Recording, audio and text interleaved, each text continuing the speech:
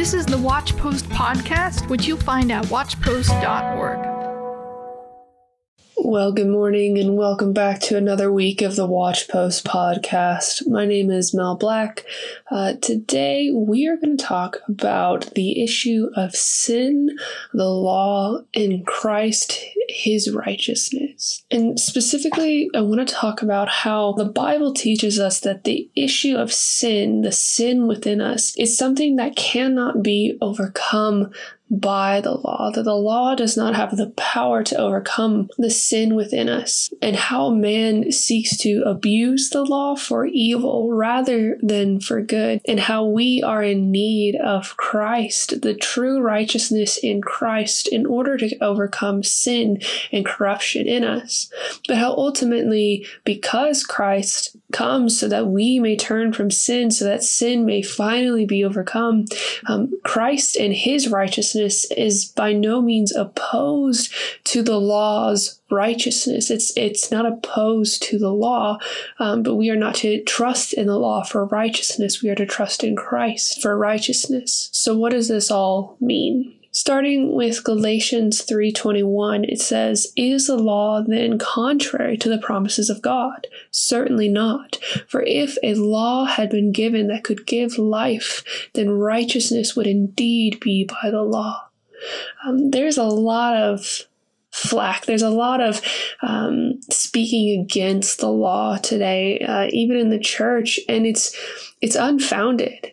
We don't quite understand what the Bible is talking about when it's saying that we no longer live by the law, but by grace. And worse, so often people understand this to mean that we live now free from the law in lawlessness, that we, have to do a few good moral things, but we're pretty much a law unto ourselves, and that this is what grace is. This is blasphemous. It is entire contradiction to what Christ died for. Christ died to bring about true power in himself and his life for holiness, for righteousness, to turn us to God in full submission, to restore us from full rebellion. And the law itself reflects all of this, that we are wrong to trust in the law to give us righteousness, and yet the righteousness that we find in Christ is in full agreement with the law. And we mistake this all the time. So the matter before us to understand is that the law doesn't have power for righteousness. We can see this today where, take, for example, the way the law is abused all the time for the purpose of evil rather than the purpose of good. Or we have exceptions to laws, which is meant to be this really good thing. But again, people use this for evil rather than good. Some examples of this, what I mean by the exceptions of the law, let's look at Leviticus 14:32. It says, "This is the law for him in whom is a case of leprous disease, who cannot afford the offerings for his cleansing." It's talking here about how the person who is poor is not exempt from the law. We should understand this very clearly. He's not exempt from the law, but the law meets him where he's at. So if he's a poor man who can't offer, 2 lambs and all these other offerings, he's permitted to bring 2 turtle doves. He's permitted to bring a smaller offering for the Lord. If we go to Deuteronomy 16:17, it says, "Every man shall give as he is able, according to the blessing of the Lord your God that he has given you." This is the law that God sets down, that we are called within whatever circumstances we find ourselves in to give accordingly to the Lord. So within this, the law had permission. It had exceptions, but this was never intended to exempt people from the commandments of God. And that's what we need to understand about man. Man wants an exception to the law. He wants to to be exempt from the law. And that's never, ever the case in the law.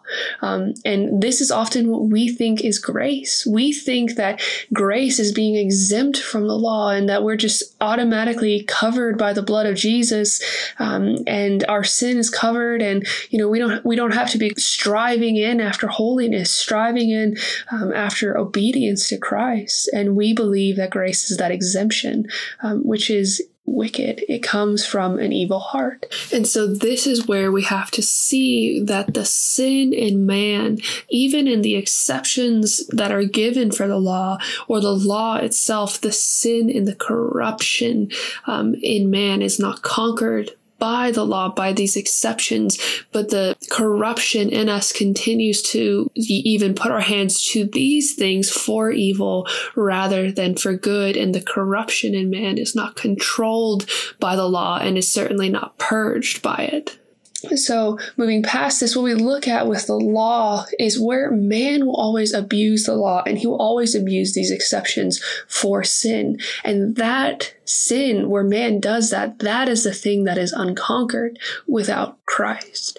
Man will try to use righteous laws for evil purposes, or he'll try to use the exemptions to laws for evil purposes.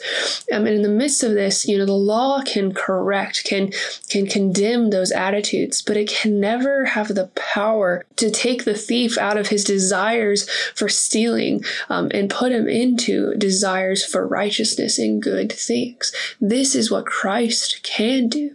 So the law is powerless, not in defining good, not in rebuking good. It is to be used for that purpose, but it is powerless to produce righteousness within us, to overcome our corruption within us and give us a righteousness. And this is what Christ in his righteousness does. This is the difference. I think all who want to argue that the law is done away with completely, that there's nothing of value in the law, really need to contend with Romans 3:31. It says, "Do we then overthrow the law by this faith?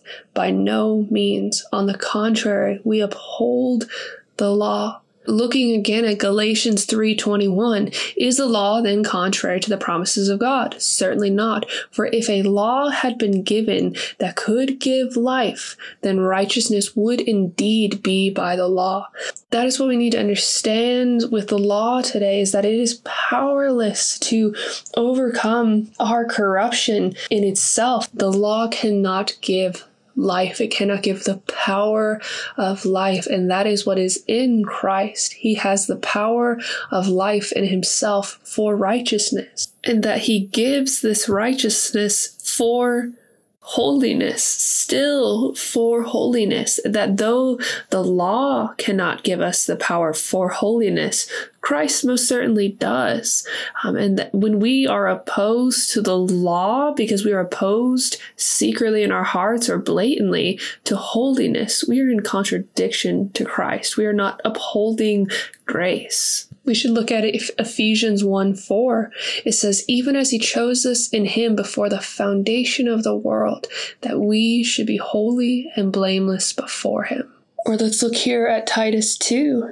It says, starting in verse 11, "For the grace of God has appeared, bringing salvation for all people, training us to renounce ungodliness and worldly passions, and to live self-controlled, upright, and godly lives in the present age, waiting for our blessed hope and the appearing of the glory of our great God and Savior, Jesus Christ, who gave himself for us to redeem us from all lawlessness, and to purify for himself a people for his own possession, who are zealous for good works."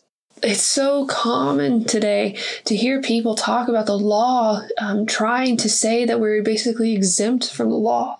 And we don't understand that what God is pointing at with the law is both that the law itself does not have the power to give us righteousness, that we need Christ for our righteousness, but he's also pointing to the shadow of the law, the ceremony of the law being done away with. And that's what we're going to talk about in tomorrow's podcast. But the purpose for us to understand today is that the the law is not in contradiction to the righteousness in Christ, that the righteousness of Christ fulfills the law, right? He said, I did not come to abolish the law and the prophets, but to fulfill them. And we easily think that this fulfillment of the law is an abolishment of it. No, he atones, fulfilling the righteous requirements of the law that we never could fulfill, and also putting his righteousness within us so that it's no longer we who live, but Christ who lives in us. And this is the holiness we are called to, and it is by no means in contradiction to the law of God. But in Christ, we have the fulfillment of the law. We now have true holiness that upholds the law. It is not lawlessness. And so tomorrow we will talk more about how Christ is the fulfillment of the shadow of the Mosaic law, the ceremonial law, and how this is the law too that is done away with, but how this is nothing in comparison to the law of God, the holiness of God, the Word of God. So we will continue on there tomorrow, and I hope to see you there. Take care.